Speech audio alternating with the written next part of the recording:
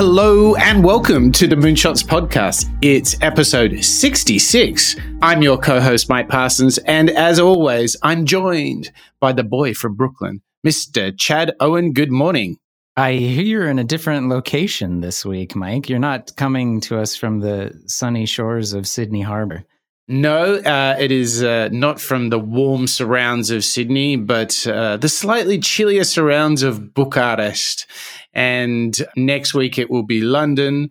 But whilst it's chilly on the outside here, I'm feeling sort of cozy and ready to dive into one of our absolute favorite books from one of our favorite authors, Chad Owen. What adventures are we on today? Yeah, your travels will not keep us from producing and bringing you the show.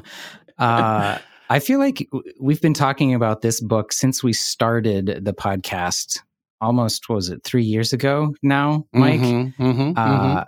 So this is, of course, the book Good to Great. We previewed, been previewing the series for quite some time now. If you can't tell, Mike and I are very excited about practically everything that Jim Collins, Jerry Porras, and others have written.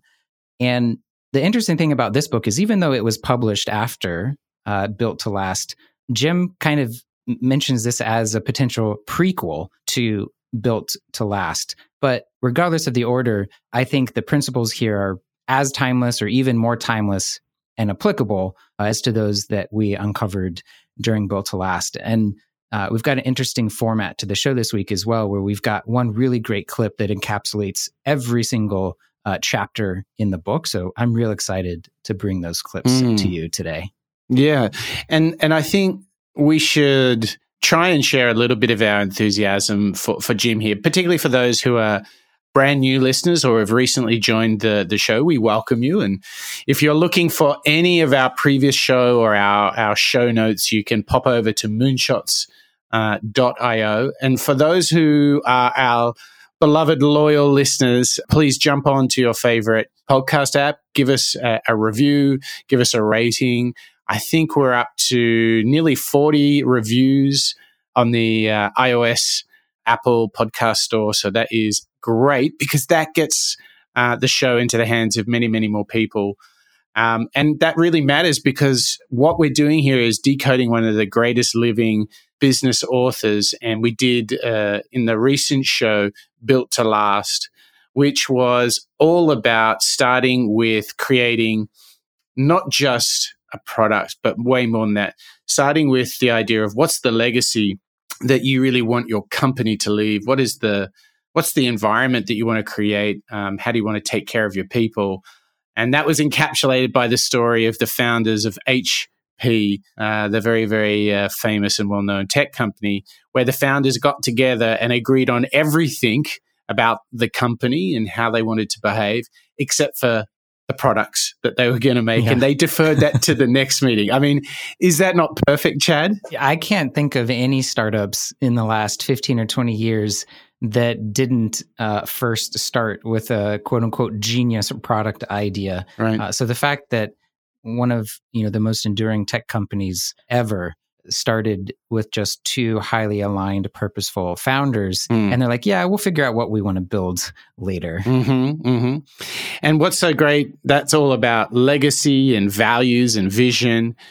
The next show will all be about discipline. And so we'll be diving into the book Great by Choice by Jim Collins. But today we go into Good to Great. And what an exciting book, because they studied a lot of different companies that were publicly listed over many decades to find those that transitioned from good to great.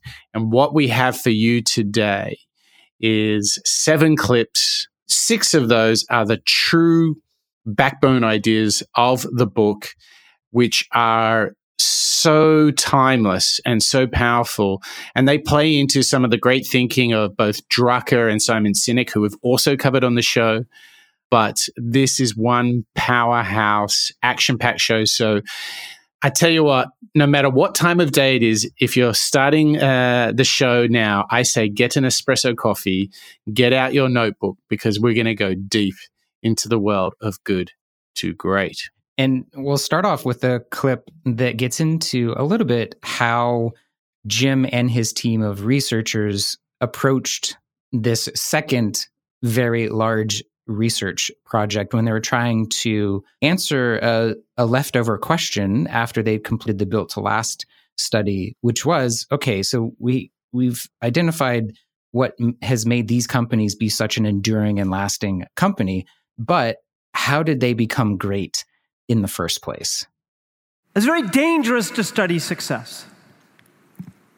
So we don't study success. We study contrast. We study the contrast between success and failure. We study the contrast between endurance and collapse. We study the contrast between great and good. We study the contrast between those who thrive in chaos and those who do not. And it brings me to a key point right up front from all of our work. See, if we identify matched pairs of companies, matched pairs of enterprises that were in the same spot, same time, same opportunities, same resources, with the same potential, and yet one becomes great and the other does not. One thrives in chaos, the other does not.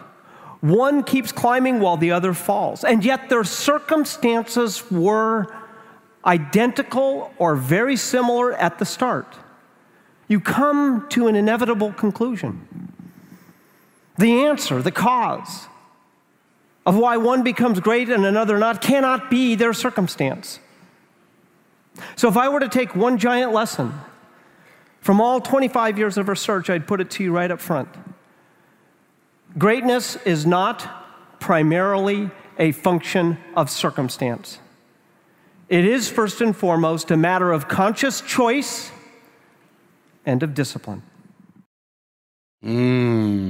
Wow, there's so he's just getting me started here. Well, first of all, I love the fact that he points out that he really was almost forensic in finding out and isolating what factors led to greatness.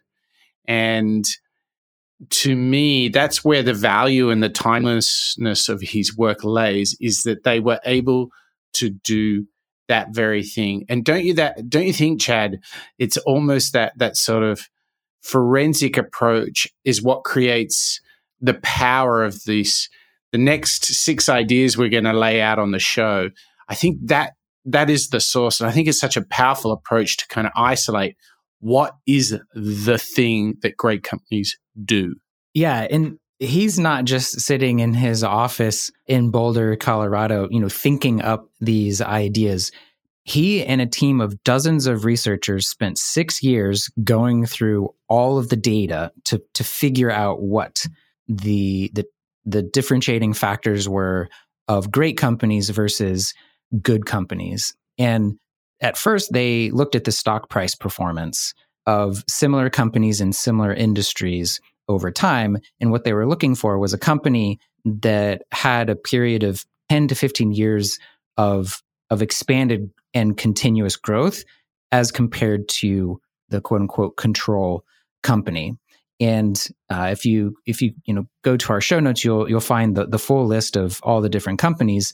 But the outliers that they were looking for were the companies that had 10 to 15 years of breakthrough in terms of stock price performance. And then they conducted hundreds, if not thousands of hours of interviews with leaders and employees of those companies to figure out what made the difference between two companies that had the same circumstances. They were in the same industry, were building similar products, had access to the same talent pool, et cetera. But one company had 3, 4, 5, and even like over 100x greater returns than their peer companies. And you and I can be data geeks sometimes when it comes to our work. And so knowing that all of these principles are backed by so much data and academic rigor is just really exciting. And it speaks to the timelessness of these ideas. Yeah, and draws some parallels with the likes of Cal Newport, Brené Brown, Drucker, and so forth. But, well, here's one thing for sure that we know. It wasn't just good luck. It wasn't chance. There were some very deliberate things that happened. And the first of those was what he calls level 5 leadership. And what is so good about what we're going to do right now is listen to Jim Collins in his very turbocharged, excited enthusiasm. Is we're going to hear about what it really looks like, what it really feels like, because we hear about leadership so much. And what he found is almost contrarian to what culturally has been expected about leaders. So let's have a listen now to Jim Collins talking about leadership. What's great leadership? What's the X factor of great leadership? Well, in the book, Good to Great, we studied people who transformed mediocre, average companies into those that became exceptional, like taking an also-ran sports team and turning it into a 15-year dynasty. And when we looked at those where they fundamentally changed the trajectory of an enterprise, we discovered this idea of the level 5 leader. And what we found is that it's really a hierarchy. You think of it as that there's level 1, level 2, level 3, level 4, level 5. Level 1 is good individual skills. You can kind of do stuff. Level 2, good team skills. You play well with others. Level 3, you learn to manage. Your good management skills. Level 4 is leadership. You become an effective leader. But here's what's interesting. When we looked at the good to great companies and we looked at their comparisons that didn't make that leap, and we asked a simple question. Did the good to greats have leadership and the others did not? No, we actually found that both the good to greats and the comparison had leaders. What was different was that the good to great companies had what we call level 5 leaders, and the comparison companies had level 4 leaders. So if it took the level 5 leaders to create a good to great leap, then in the 5s versus the 4s is where you might find the X factor of great leadership. And what did we find? Humility. That the X factor of truly great leadership is humility. Humility combined with a ferocious will for something bigger than yourself. Humility in a very special way. I want to be very clear. These people are ambitious. They have tremendous energy. They are often exhausting. They never want to stop. They're utterly relentless. Okay, they have all that. But here's the difference. See, for a 5 versus a 4. So for a 4, all that energy and ambition and drive is about them. It's about what they get. It's about how they look. It's about what they make. It's about what accrues to them. It's about whether they are the center. That's a 4. 5s, all that same level of energy and drive and ambition is channeled outward into a cause, into a company, into a culture, into a quest, into something that is bigger and more enduring than they are. Level 5s lead in a spirit of service, and they subsume themselves in sacrifice. I can't help but think, Mike, if we subtracted a few years from Jim and gave him a slight South African accent, we might be hearing from another author that we've profiled here on the show. I know. It's so cynic-esque. But I think we can all say that at times we've been tempted by the allure of what he calls level 4 leadership, or said differently, ego. Yeah. And what is so fascinating about his proposition is what he's really saying is that if you want to be great, that is level 5 leadership, and that starts with making those around you great. And we've heard about humble leadership, servant leadership. But what he's saying when he looks at the data and studies those that truly have been great, he says it is those that put others before themselves. And what he talked about in his book, and this is how we might recognize it, is these people are the last to speak in the meeting. these people are almost unaware of the role, or at least the significance of their contribution, because they're so focused on the contribution of others and how they might help them. This leadership is not pandering. It's not virtue signaling. It is a true dedication to others. Mm-hmm. And he could only find that in a dozen or so companies. So it's not easy, but we know what it looks like. So I've got a question for you, Chad.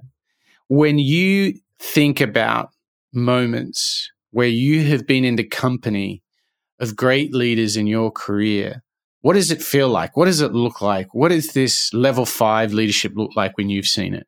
To me, it looks like a lot of focus on the purpose of the organization over the career trajectory and ego of that leader.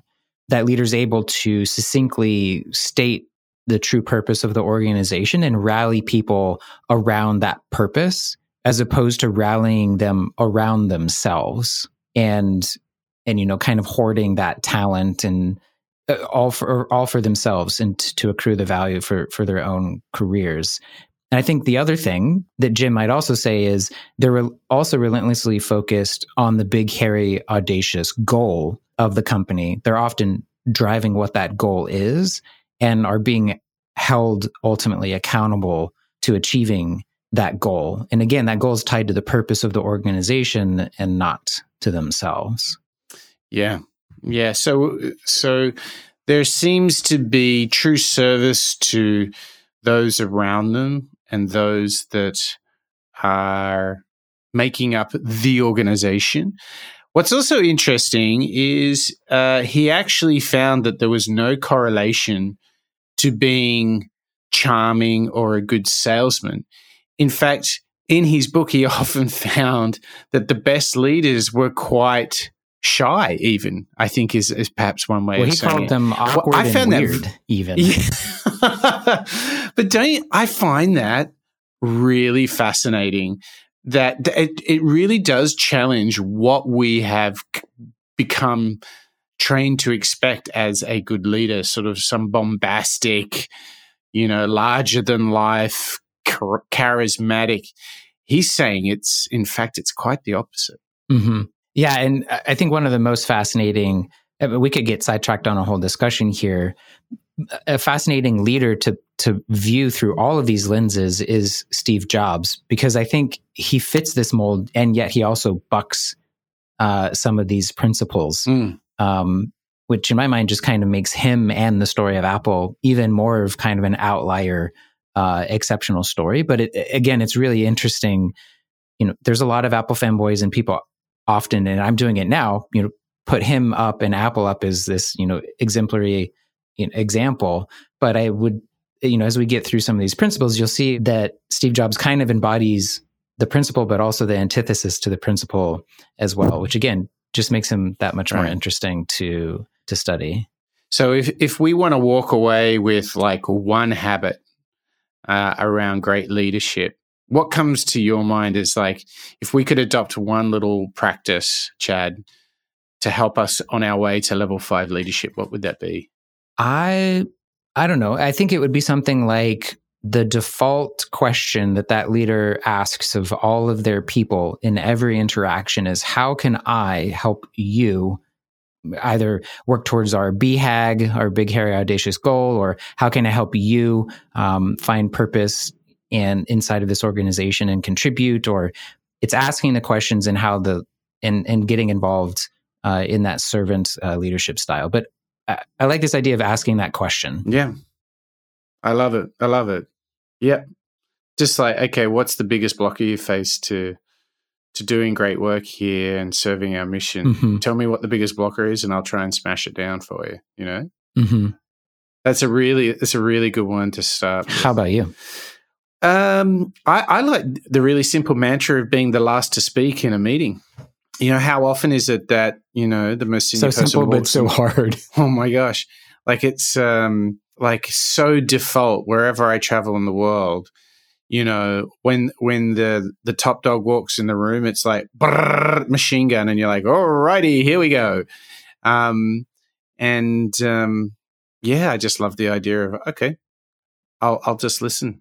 And I can't remember who it was that we did on the show together, but someone we were sort of decoding and researching was saying, hey, surely that's the best way to do it, because you just get to hear everyone else's ideas and then you get to pick the best one and to build off that. Like, surely it's the best to speak last. I can't remember who. Can you remember who that was? I can't. Am I hallucinating? I read so much and watch so much of this stuff now. I can't remember if I did all it on you the show attentive with listeners, you. if you know the show or the individual, just shoot us an email. Help us. hello@moonshots.io. Too many shows. But we're not going to stop with people stuff here, right? We're going to keep going on this leadership and people and culture track, aren't we, Chad? Yeah, we had brought this concept and principle into the Built to Last show, but he expounds even further on the importance of people and getting the right people inside the organization. And you'll see how most, if not all, of these concepts come back to this idea of the right people on the bus, which I think is a great analogy. And so here's Jim elaborating on why it's so important to get the right people inside of your organization. I've always loved the story Silver Blaze, which is the Sherlock Holmes story where at the end of the case, the constable asks Holmes, what was the key to the case? And Holmes says it was the curious incident of the dog in the nighttime. And the constable says, but the dog didn't do anything in the nighttime. Yes, that was the curious incident. The dog didn't bark. And so therefore, I knew the criminal must have been somebody who knew the dog. In our research, it is the dogs that do not bark that often give us some of the best clues. And the dogs that do not bark helped us see the who principle. You know, you would think that if you're leading a company from good to great, one of the things you would expect to see, one of the dogs you would expect to bark, is that you would find very motivating and charismatic leaders who could infuse motivation into the troops so that they would go out and do good to great things. Well, as our research unfolded, what we found is that most of the good to great leaders had a charisma bypass. They couldn't motivate anybody as just a pure motivational force. That's not how they led. But then when we began asking them, how did you get alignment? How did you get people motivated behind what you were trying to do? The dog just didn't bark. They didn't spend any time on that. That's not how they led.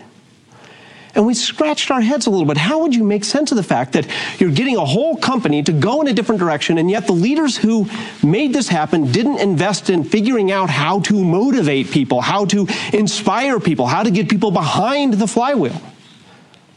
And this is when we learn something. See, if you have the right people, they're already motivated. The right people are self-motivated. The right people are self-disciplined. And the challenge of management, the challenge of leadership is not how to figure out how to motivate the wrong people into the right people. It's how to get the right people and then not do all the stupid management things that tend to demotivate the already motivated people. How powerful is the fact that we consume ourselves with trying to use all sorts of tricks and so forth to get people excited about bad ideas. But he's saying, no, your job is, if you have the right people, they're motivated, you just need to get out of their way and not make a mess. Yeah. I mean, he, in the book, he goes even further into all of these failed, restructuring and promotion plans and incentives and compensation, and all of that has no correlation to a good to great company. And it also just reinforces this fact of how important that core purpose of the organization is, and that ambition of the level 5 leader, because that's actually their biggest asset when it comes to recruiting people. And I feel like I'm talking like Simon Sinek now too. It's just you get them behind the why, and you don't have to spend. They'll work out the rest. Exactly. Yeah, yeah. And the interesting thing that comes up a lot is often, and both Sinek and especially Jim Collins touch on it, is often then when people aren't performing, it's not because they're bad or that they even have a poor fit with the organization. It's that they're playing out of position. Mm-hmm. Yeah. So he's really pushing us to not only recruit the right people, but to get people playing to their strengths where they can be experiencing true mastery. And he's almost making the best case ever for don't micromanage. Yeah. But I think another great clip, go back to the end of the previous episode 65, and listen to the first who, then what clip. He's speaking so passionately about the need to identify first who you're bringing into the organization, and only after you've brought the right person in to then figure out what it is that they're doing. This is, as many of these principles, sort of counterintuitive or contradictory to typical ways of hiring and recruiting talent. You figure out all of the things, you write the job description, here's the 10 things that they're going to be held accountable to, and then you go out and find that individual. And in some cases, you're not sharing the purpose or the mission of the organization at all. You're just giving them a list of 10 things that they need to do. And I think this principle of first who, then what's really changing even my own perspective on who are the people that I want to have around me to be my collaborators. It's not just the skills that they have, but it's who they are fundamentally as people, and are they aligned with the vision of what we're trying to accomplish together. Yeah. I'm really trying to think about practices that I see, know, feel that support this. And I love this saying, to hire slow and to fire fast. Mm-hmm. And so I'm stealing a lot from his idea of getting the right people on the bus and off the bus. But I think as a default, we often get in quite a hurry to hire people and maybe skip over some important details, some important areas of alignment. And then all too often, we hold on to people that are not a good fit for the organization, but for some reason, we don't have the courage to just say, hey, listen, we've got to help you find something else. I think that's this hire slow, fire fast is a really good practice to focus on not only people first, but like really making sure you get the right people on the bus. My question for you, Chad, is if we play this out, what other people practices do you think help support this idea of first who, then what? That's a tough one for me, because I'm really just now, I feel like I'm just now kind of coming into my full leadership capacities in my career. So I'm quite new at all of these, hiring and recruitment, collaboration sorts of questions. But I think for me personally, it's understanding more about the person outside of the context of work, to understand what some of their drivers and motivations are, and see if and or how they connect to what we're trying to do, or what this organization is trying, to accomplish, and what their purpose is. So you may find that if the whole purpose of the organization is really delivering services to as many people in a certain population, well, what other ways is that person interested in or connected to your end customers, that they could really get behind? I mean, there's some specific interview questions or conversational questions that you can ask to begin to elicit some of this. But I think for me, it's weighting the non-technical and skill-based sorts of questions and screenings when it comes to finding collaborators and talent, and focusing on their passions, what they feel like, they're, born to do, what some of their other interests and motivations are. Right. Yeah. I also like the exercise, if you want to be focused on the interview moment, I like to understand the stories they can tell me of moments when they were really collaborative, when they took a high degree of ownership, where they were learning, where they were committed to getting the job done and serving others. I'm like, oh, so you really think you're a good communicator? tell me about a time where communication that you've done has really made a difference. Mm-hmm. And for me, I want to hear stories in detail so they can truly relate behavior they talk about to my expectations of how they'll behave in the organization. Yeah. And if they can't talk about it in any specificity, I'm like, well, how conscious are you of this behavior if you're really struggling to tell me in some detail? It's actually a technique I learned from Elon Musk when he's like, oh, you worked on a product? Tell me how you guys approached it. And he said he can tell almost instantly if someone really worked on the product, because if they're unable to really tell you in any detail about some of the challenges they face and how they solve them, then you know that they were like, they're a passenger on it. They weren't really. Yeah. If they're going, well, you know that. Yeah. Another example that came to mind, you and I love working in, it's almost a requirement for us to work in highly collaborative environments. You can ask someone, think of a time in which you feel like you were really accomplishing something great. Who helped you accomplish that?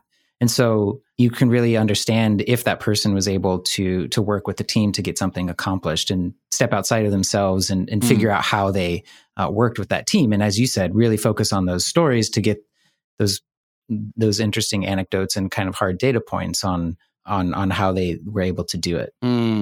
Yeah, that's a good one. So we know it's about level 5 leadership and being humble and serving others. We know it's like obsess about first who, then what. And if you need any inspiration about that, go to our previous show where I'm going to try and do my best Jim Collins. And he goes, first who. Now, let me say it again. First who, then what? It's an impassioned plea to like, hey, HP didn't even know what products they were going to make when they founded the company. It's okay. Just get a good cohort of people around you. Yeah.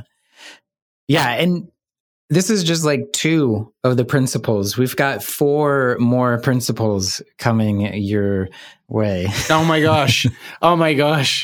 Now, just as a quick heads up to all our listeners, remember, go to moonshots.io if you want to pick up on the show notes for this episode or any other, or you want to delve into any of the other 65 shows. We've got Elon Musk. We've got, now talking about Elon Musk, just for a second, Chad Owen, I'm feeling we might need to cut our 3rd show on Elon. This guy, talk about getting a lot done in the last 6 months. How are you feeling like Elon is back? Do we need to revisit Elon yet? We may just have to have a standing annual show on him. I mean, the stock price speaks for itself at this point. I mean, it's I think it's definitely outperformed expectations of most analysts from last year. There were lots of woes.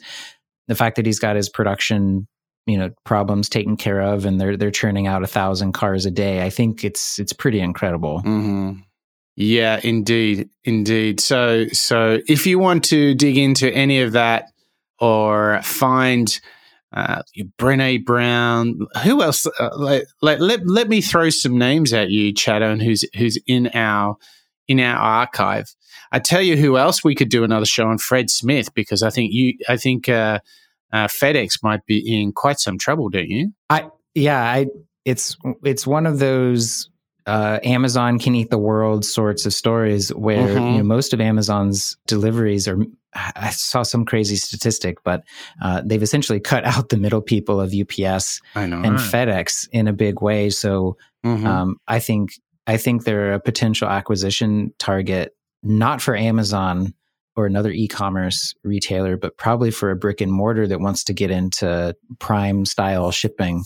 I don't know if that's a Target or a Walmart or something like that, but we could do 65 shows on the same individuals and come up with so many more. I mean, what you don't know, listeners, is we have our producing staff gives us about 20 clips or more for each of these shows, and we can only bring you, the top 6 to 8, sometimes 10, or we break all the rules and we'll bring you like 12 or 14 for someone really special. But yeah, there's so much stuff that hits the cutting room floor. Yeah, just quickly, just for some inspiration on our archive on moonshots.io, someone we should revisit is Ben Horowitz, the partner of Mark Andreessen, from one of the most esteemed Andreessen Horowitz venture capital firm. Ben Horowitz has a new book out, What You Do Is Who You Are, which is a really interesting title.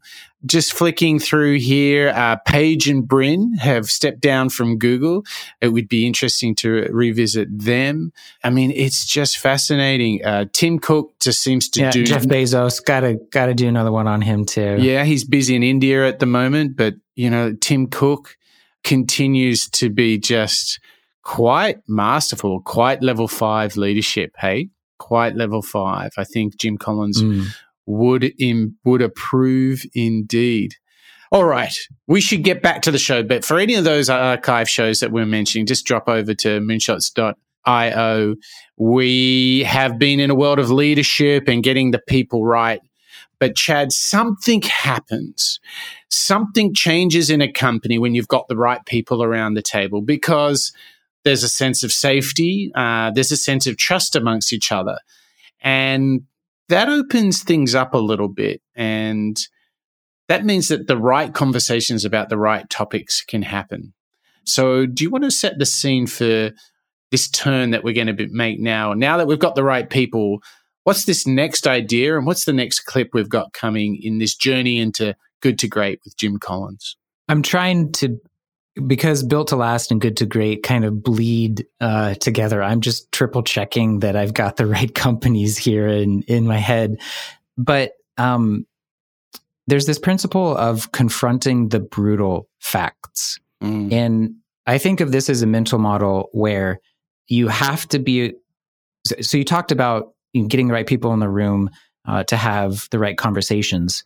Often where people mess that up is they create a reality distortion field around themselves where the only reality that exists is in those four walls of that conference room. And they're not looking out into the world and getting the right inputs to understand really what's going on. And an example he uses from the book is the paper company Kimberly-Clark that is in competition with others like Scott Paper, P&G, and many other companies. They decided to sell their paper mills and go all in on consumer products because they saw the commoditization of the mill business and the decline of it and did a 180 pivot to a product company. And they sell billions of Huggies every year now, and again, they became the Good to Great kind of company. And I think that's one of my favorite examples around this mindset of confronting the brutal facts. Yeah, I have to say, for the younger members of our audience, what they won't realize is Kimberly-Clark used to be a paper company. Which seems ridiculous now. No, they sold the mills in Kimberly, Wisconsin. Like their namesake, they sold those paper mills to go all in as a consumer product company. And at the time, everyone except the management team were like, this is the craziest thing ever. And it was the classic move of Good to Great. Now, Chad, Jim Collins actually kind of has like a whole frame and sort of name for this process. Do you want to just walk us through and set up this clip for us? Oh, sure. I think the mindset's kind of summarized best in this clip that we have for you, where he's talking about the Stockdale paradox from military history. I would like to give you a way of thinking that has been enormously helpful to me, that came from the Good to Great research for dealing with great difficulty. And it was what we came to call the Stockdale paradox.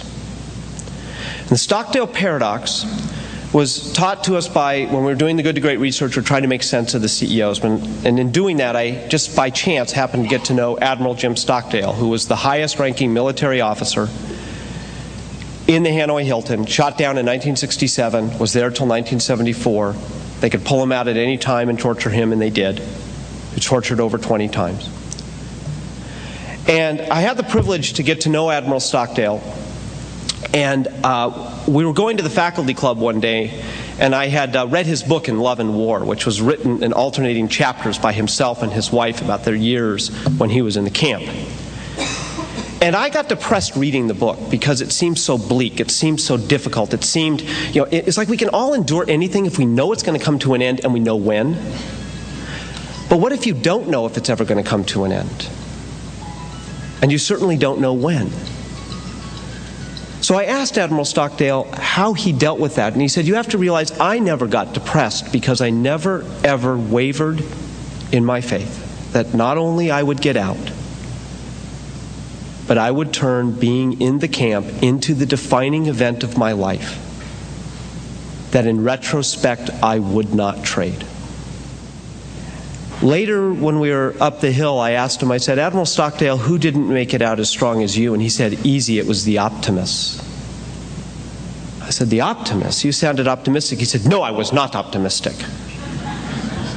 I never wavered in my faith that I would prevail in the end, but I was not optimistic. I said, what's the difference? Oh, the optimists always thought we'd be out by Christmas. Of course, Christmas would come and it would go.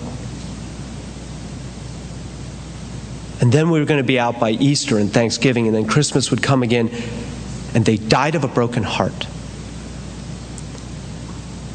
And that's when Admiral Stockdale grabbed me by the shoulders and said, this is what I learned. When you're imprisoned by great calamity, by great difficulty, by great uncertainty, you have to, on the one hand, never confuse the need for unwavering faith that you will find a way to prevail in the end, with, on the other hand, the discipline to confront the most brutal facts we actually face. And we're not getting out of here by Christmas. Confronting the brutal facts, those honest, frank conversations, how rarely do they actually happen? And how ironic that you can only really solve the problem if you confront the brutal facts. And yet so often we run away from the honest, frank truth because it might make us look bad. It might make the company look bad. We might have a bad meeting, in brackets. But I think, like any good friendship, the capability to be direct and to do so without judgment so that you can present the brutal facts. Because surely once you've presented the brutal facts, if people take it in the right way, you can build a constructive conversation and start heading towards a solution. But oh my gosh, it's just too rare. The conversations of getting into those brutal facts are just too damn rare. Yeah, I first came across this story about Admiral Jim Stockton in a different book, a book called The Obstacle is the Way by Ryan Holiday. Here's my chance to plug my love of Stoicism. Yes. And I mean, it's an extreme story. I can't even imagine what it would have been like to have been in a prisoner of war camp for over 7 years and coming out of that experience as a survivor. But the two interesting things that I'm taking away as a learning from that story and how it applies to this principle is you never lose faith that in the end you will overcome. Your time horizon may have to go from this quarter to maybe 5 or even 10 years. So in some ways you have to be willing to stretch out that time horizon, but never give up. And you, at the same time, you have to confront the brutal reality that's right in front of you, not being fed properly, potentially being tortured. So that's not easy, but in the realm of business, there's going to be short-term pressures or actions, like think of the 80s and in all of the hostile takeovers, many companies were existentially threatened by these hostile takeovers, and yet they still had to prove long-term viability to their shareholders. And if they weren't confronting the facts that they could potentially be acquired by one of these hostile takeovers, they would eat their lunch and they would never be able to deliver on their long-term promise of the company over time. And so I think this is, as you're saying, an often overlooked reality when it comes to leadership of a company. And importantly, what I would point out is I don't think you can confront the brutal facts if you don't have the right people and if you don't have humble characteristics, because I think when a humble person puts to you, hey, I think we've got a big problem here and I think it's because of this, it's much easier to say, oh, geez, well, maybe we do. If someone is perceived maybe as a little egotistical and so on, like, we got a problem here, the feeling is instantly for those around that person is that there's blame being assigned. And I think if we can create emotional safety through being humble and having the right people around the table, then I think we're able to say, you know what, we're in a bad place. And I think it's only once you acknowledge that you can actually save it. It's almost like if I was to draw a parallel with our kind of consumer lives, I think it's when people go through a transformative health and diet revolution where they lose a lot of weight and get themselves in shape, often they have to confront the brutal facts. And I believe that AA, one of the principles for quitting alcohol is that you need to acknowledge or admit, like that's like step one, right? Admitting that you're hooked. So what we do is we see this theme everywhere, that until you confront the brutal facts, whether it's in your personal life, at work, until you're ready to acknowledge where you are, then what the Stockdale concept points out is you might be running the risk of being a little bit too optimistic, and it's just disappointment all the way if you haven't started from the brutal facts. Yeah, I'd like to take us out of this little valley of darkness here, because it is a very harrowing story. And if you've not read the book In Love and War, it's also a really good book. I read it after I had come across the story. But we have 3 more principles from Good to Great that we want to be sure that we deliver to you. And this next one, they're all my favorite, but this one is really interesting, I think, because of its novelty, and it's quite easy to remember because of its name. And it's called the hedgehog concept. In that thinking is that there's 2 types of thinkers. There's foxes and there's hedgehogs. And we have a clip from Jim who's elaborating on why hedgehog thinkers are most important when it comes to identifying the right people, the right leaders, the level 5 leaders for companies that want to go from good to great. Now, when we took all our companies, we began to ask the question, well, is there any pattern to the one big thing that they all followed? Is there any sort of systematic framework that would explain it?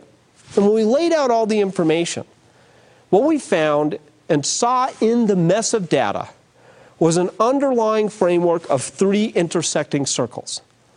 And that what a really good hedgehog concept reflects is deep understanding of each of these 3 circles. Circle number 1, what you are deeply passionate about. And nothing great can happen without beginning first with passion. And if you're not passionate, you can't possibly make it great.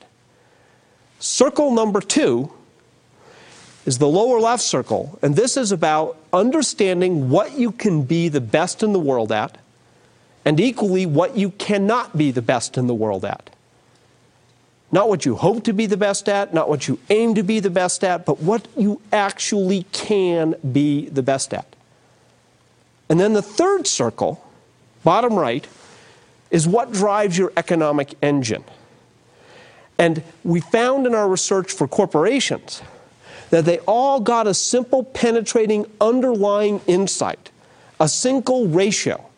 If you could increase one ratio above all other ratios, profit per X, what 1X would give you the highest rate of return over time? And it varies from company to company. So standing back then, a hedgehog concept is when you find the intersection of what you are passionate about, what you can be the best in the world at, and what best drives your economic engine, preferably consistent with a single ratio of profit per X.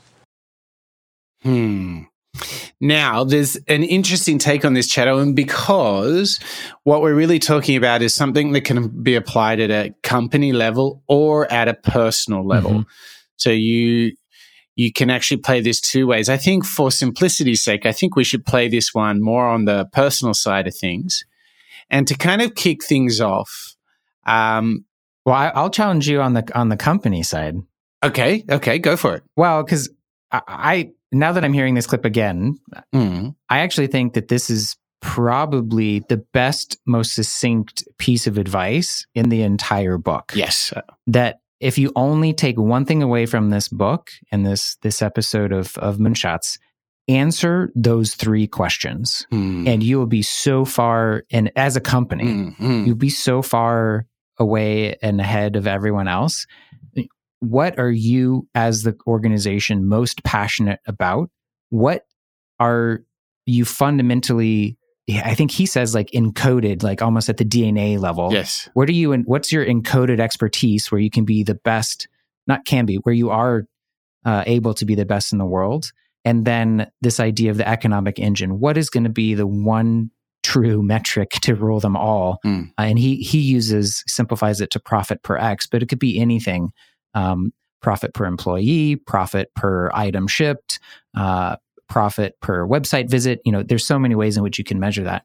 If you just answer those 3 questions as an organization, I think you're doing really well. Yeah, and I actually think, to go deeper into this, that what are you encoded to be the best in the world at? If you can isolate one service, one product, one feature, or if on a personal layer, at what is the one skill activity that you can be the best at the world at?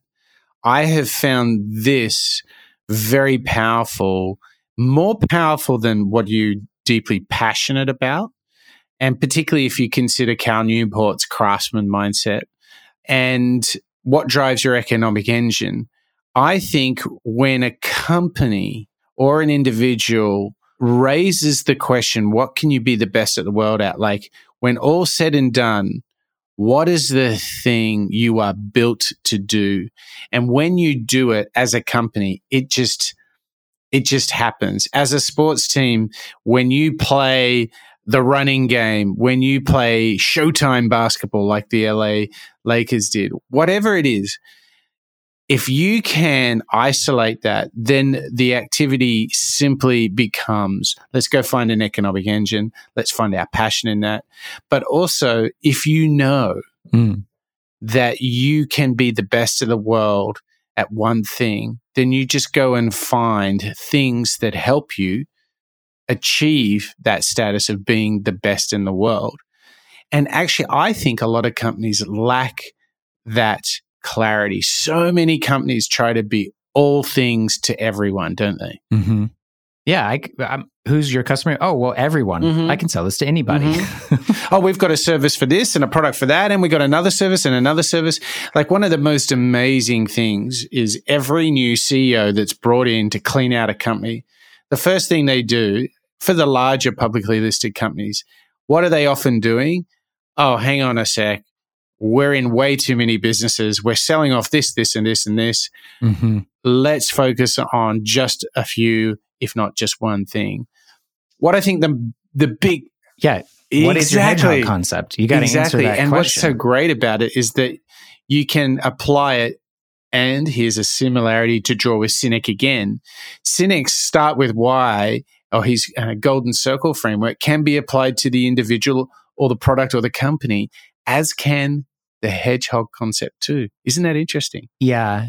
I agree with you in that it's I call it unique ability. What are you designed for as an organization or as a person? And what do you do better than nearly everyone else? I think it's most important to identify that first.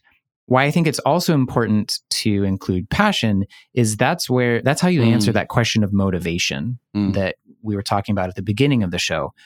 In order to have those people that are innately motivated, you have to identify and see a level of passion for that single thing in order to keep the people motivated. Otherwise, you'll be rolling the boulder up the hill.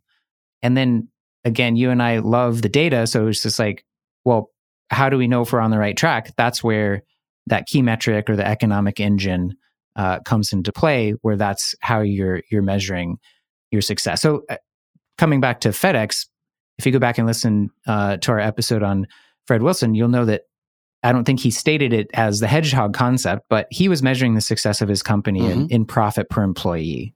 And that told you exactly all you needed to know about his focus. It was really about creating a magical, enabling employee experience that he knew would trickle down to the customer experience. And we've seen the success of that. Yes. So the hedgehog concept, just Google it. We'll throw in a few links in the show notes so that you can kind of dig into the hedgehog concept. Because it's a very powerful little tool to use, and I think you'll find it useful on many layers.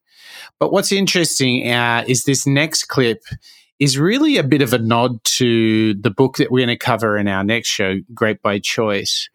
We're going to open up now our thinking, and it sort of follows the journey. So you've got servant, humble leadership, where you get the right people on the bus, you have the right conversations, and those conversations are around those questions in the hedgehog concept.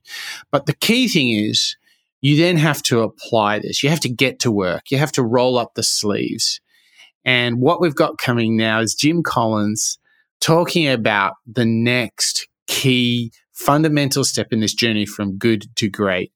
And it's all about a culture of discipline. So let's have a look at Jim Collins talking about pockets of greatness. Will you build your unit, your minibus, into a pocket of greatness?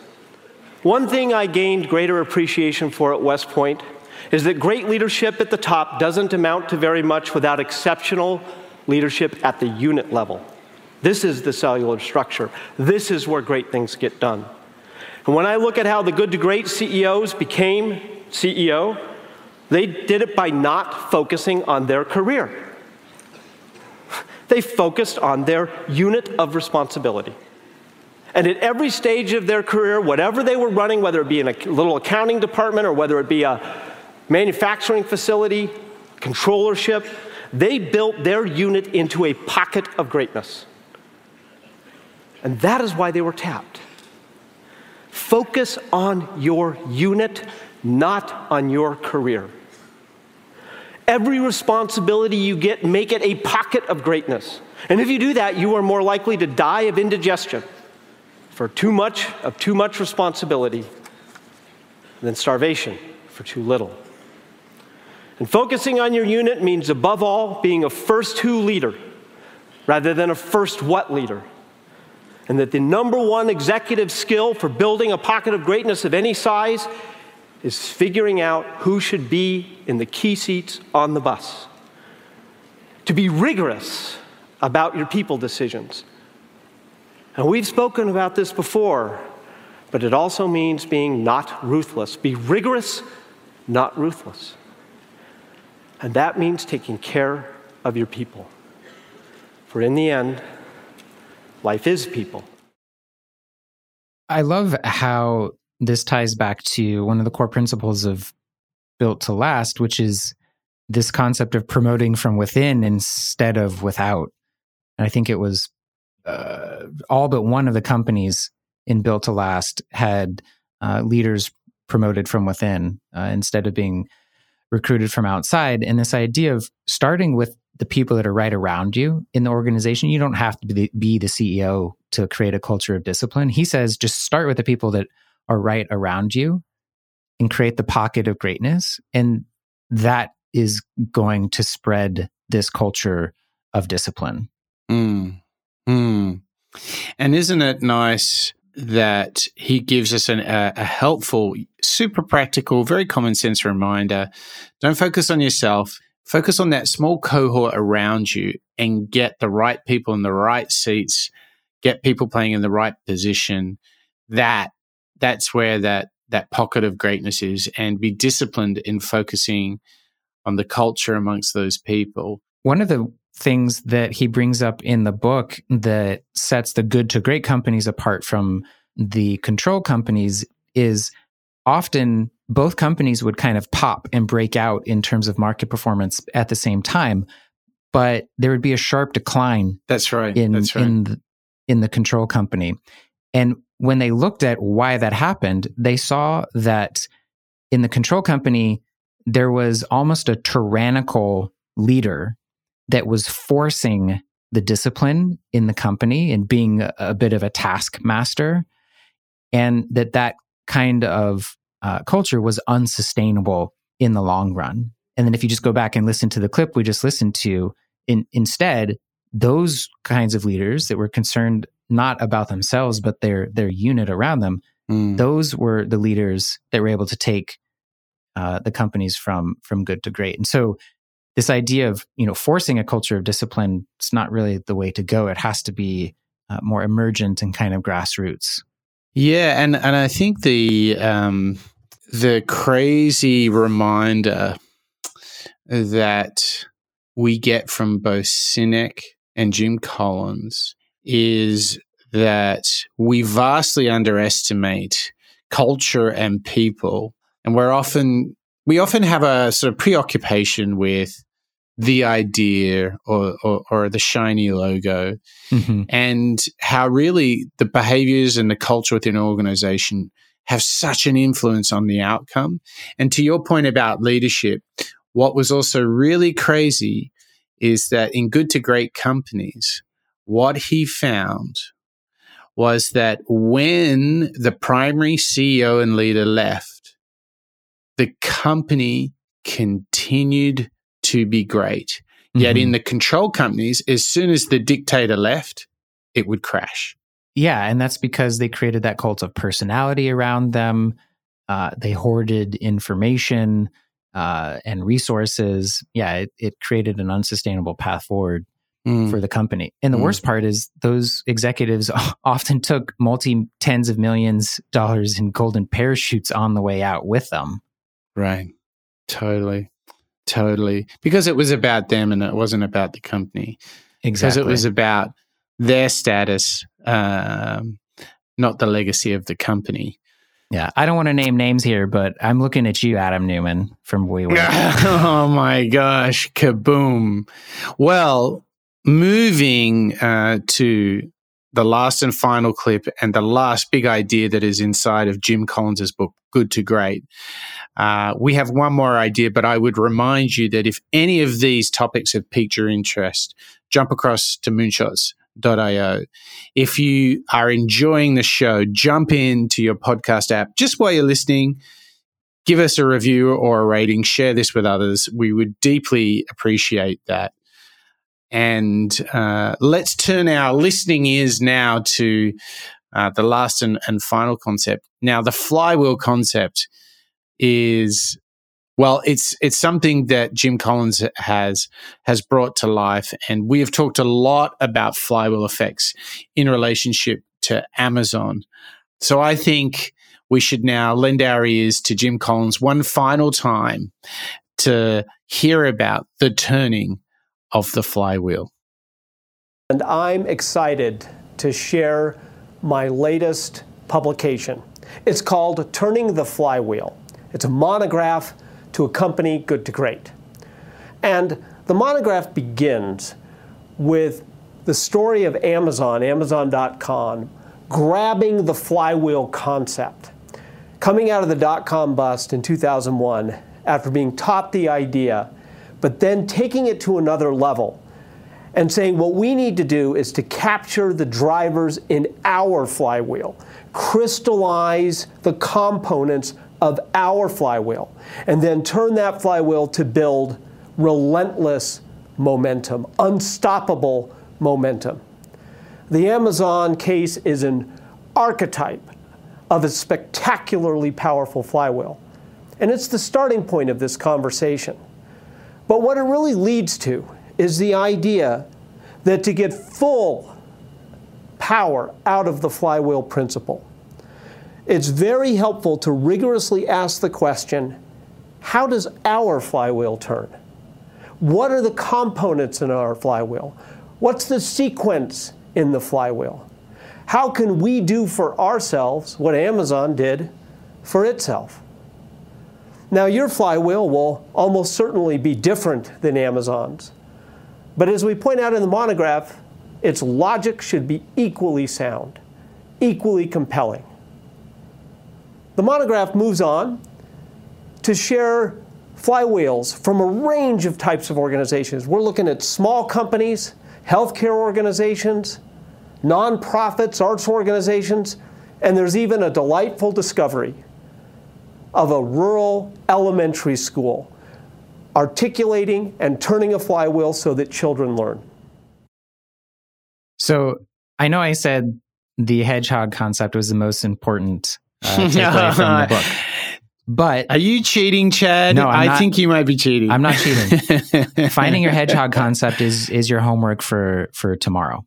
Understanding, uncovering, creating, and investing in your flywheel, that's the key to your long-term success. And that's momentum, right? Yeah, and I see the flywheel effect much more as a framework and a system, as opposed to kind of the simplicity of the three circles of the hedgehog concept. But you heard him talk about this new monograph book. One of the final chapters in Good to Great is called Turning the Flywheel. He has since turned that into a little mini-sized business book that's also worth checking out if you're interested in learning more about this concept of the flywheel and getting some really interesting examples, Amazon included.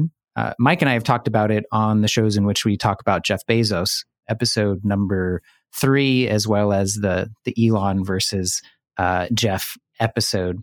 But I don't see many companies understanding what their flywheel is, let alone knowing what a flywheel is, Mike. So I'm curious for you, how can we begin to understand and uncover what our flywheels are? So I think a simple practice would be to ask yourself, what seem to be the causes and the things that correlate with our success as a company? If we have X, Y, and Z, we tend to do really well. And I would look at both direct and indirect things. I would look at things that you control and things you don't control. But most importantly, obviously, focus on the things you control. Jeff Bezos says if he has more videos on Amazon Prime, he will sell more shoes on the Amazon store. He knows that there is a flywheel effect, that if people come for great content, they leave with a new pair of shoes. So that's why he has Amazon Prime. That's why he has a free video component to that offering. That's his flywheel effect. And so I challenge all of our listeners to ask themselves, when certain conditions are around, you succeed. And perhaps when you want to look at cause and causation and correlation, perhaps you also want to say, well, hey, I did the same thing but had two very different outcomes. What were the things that were different? Much like in how Jim Collins approached this whole book. What are the things that were different? Because you might isolate not only the things that create your flywheel effect, but those that hamper the flywheel effect. Now, upon hearing that, Chad, does that give you any inspiration to think about what we do or about what other brands do on how they might find their flywheel? Yeah, be warned. I might be sending you a calendar invite for us to have a collaboration session to figure out what our flywheel is. My light bulb moment was, we often think about business processes in a linear fashion. We think about the customer journey or service delivery processes.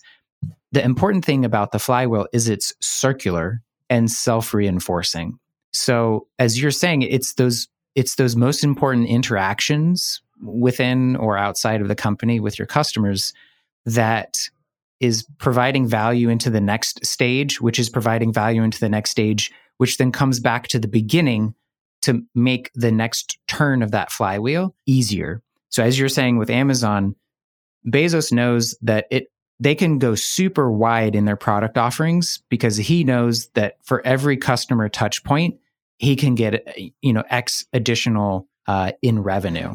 So yes, I may only be interested in buying sneakers on Amazon, but hey, I see this cool show on Prime. Now I'm hooked I'm in the system, and Amazon Prime at the middle of it, being able to give me those shoes in just one day. That's how they can continue to turn that flywheel. And as we've seen, Amazon is pretty much unstoppable at this point in whatever business they're going into, and it's because they have that perpetual momentum from the flywheel that started turning all the way back in, what was it, 95 when Amazon was started? I mean, it's been quite some time now. Yes. And what's really fascinating, if you dig into the book, it's not just Amazon, but Jim was even able to see this pattern playing out in elementary schools, which is just, so that's really exciting that Jim Collins could even find the flywheel effect taking place in an elementary school. And it's speaking a little bit to the timeless nature of his work and how it can endure to remind us and to continually, tap us on the shoulder and say, hey, level 5 leadership. Hey, first who, then what? And it is, for me, some very memorable, very clear recommendations that Jim has for us. And I think you could almost spend a career just trying to get some of these right. I mean, there's a lot of work in this. Let's not sugarcoat it. But you can start with the hedgehog concept and then take on the big challenge that is uncovering and investing in your flywheel. That's true. But we're not done yet. Right, Mike? We've still got yet another book from Jim that we're going to be profiling here on the show. Yeah. Great by choice. Great by choice. And what a nice companion to some of the concepts, not only in Good to Great, but what we learned in the previous show when we were digging into Built to Last. And I think what you can expect in Great by Choice is, once again, this theme that greatness is not down to luck or to chance. There's a lot of hard work that goes into it. And the great news is, in our next show, we're going to dig into this and we're going to try and uncover it. We're going to try and decode it and share it with you, our listeners. And I think this is the moment where we need to remind our listeners how much we enjoy their feedback. What's your favorite way, Chad? Come on. It's time to remind them. How do you like to hear from our millions of listeners? I love getting emails in my inbox at hello@moonshots.io. Always puts a smile on my face and getting an email from someone in a far-flung locale. I want to take this time to give a shout out to Maria in Tunisia and all of our other listeners, not just here in the States or in Romania or in England or Australia, but everywhere else. We've been rocketing up the charts. I mean, granted, we're, number 100 in business podcasts, but hey, I'll take it. In countries like Saudi Arabia, Iceland, Nigeria. So it's fun to know that we have listeners in all of those different locales. Yeah. And we keep getting more and more outreach from our listeners. We got a note just before the show, actually, 29 minutes before we started recording, from Denise. Hello, Denise. Thanks for sending us a note. We really appreciate the thoughts that you sent through to us. And we encourage all of you to go to moonshots.io to jump in and be part of the conversation about how we get to good to great, or how we be great by choice. Whew. Chad, what a journey. We have come to the end of another show. What did you enjoy the most in revisiting one of our classics? It sounds like you may have traded your allegiance from the hedgehog concept to the flywheel. I need to know where you stand on what is your favorite good to great concept. I love the hedgehog concept, if for no other reason that when I was a kid, I had a buzz cut where I spiked my hair and had a nickname of the hedgehog. So I'll take the hedgehog concept. But to me, that's a really fun exercise that you can do on your own. Maybe go into monk mode for a few hours somewhere, turn off all your notifications, bring a notebook with you, and write out your answers to what am I uniquely capable of, that I can be the best at? What am I passionate about? And what's the economic engine behind it? It's a pretty, I think it's a pretty, you could get a lot out of going through that exercise. Absolutely. Absolutely. So there we have it. We're now past the halfway mark in our Jim Collins series. We will be jumping into Great by Choice in the next episode. We're going to have to put our thinking caps on, Chad, as to where we go next. Life after Jim Collins. It's pretty hard to think about, but it's true. It's been just so good to go back to this classic. So a thank you to you. A thank you to all of our listeners. And we hope that you join us for the next show where we jump into the world of Jim Collins and Great by Choice. But for now, we've finished our journey into Good to Great. That's the end of another Moonshots podcast. That's a wrap.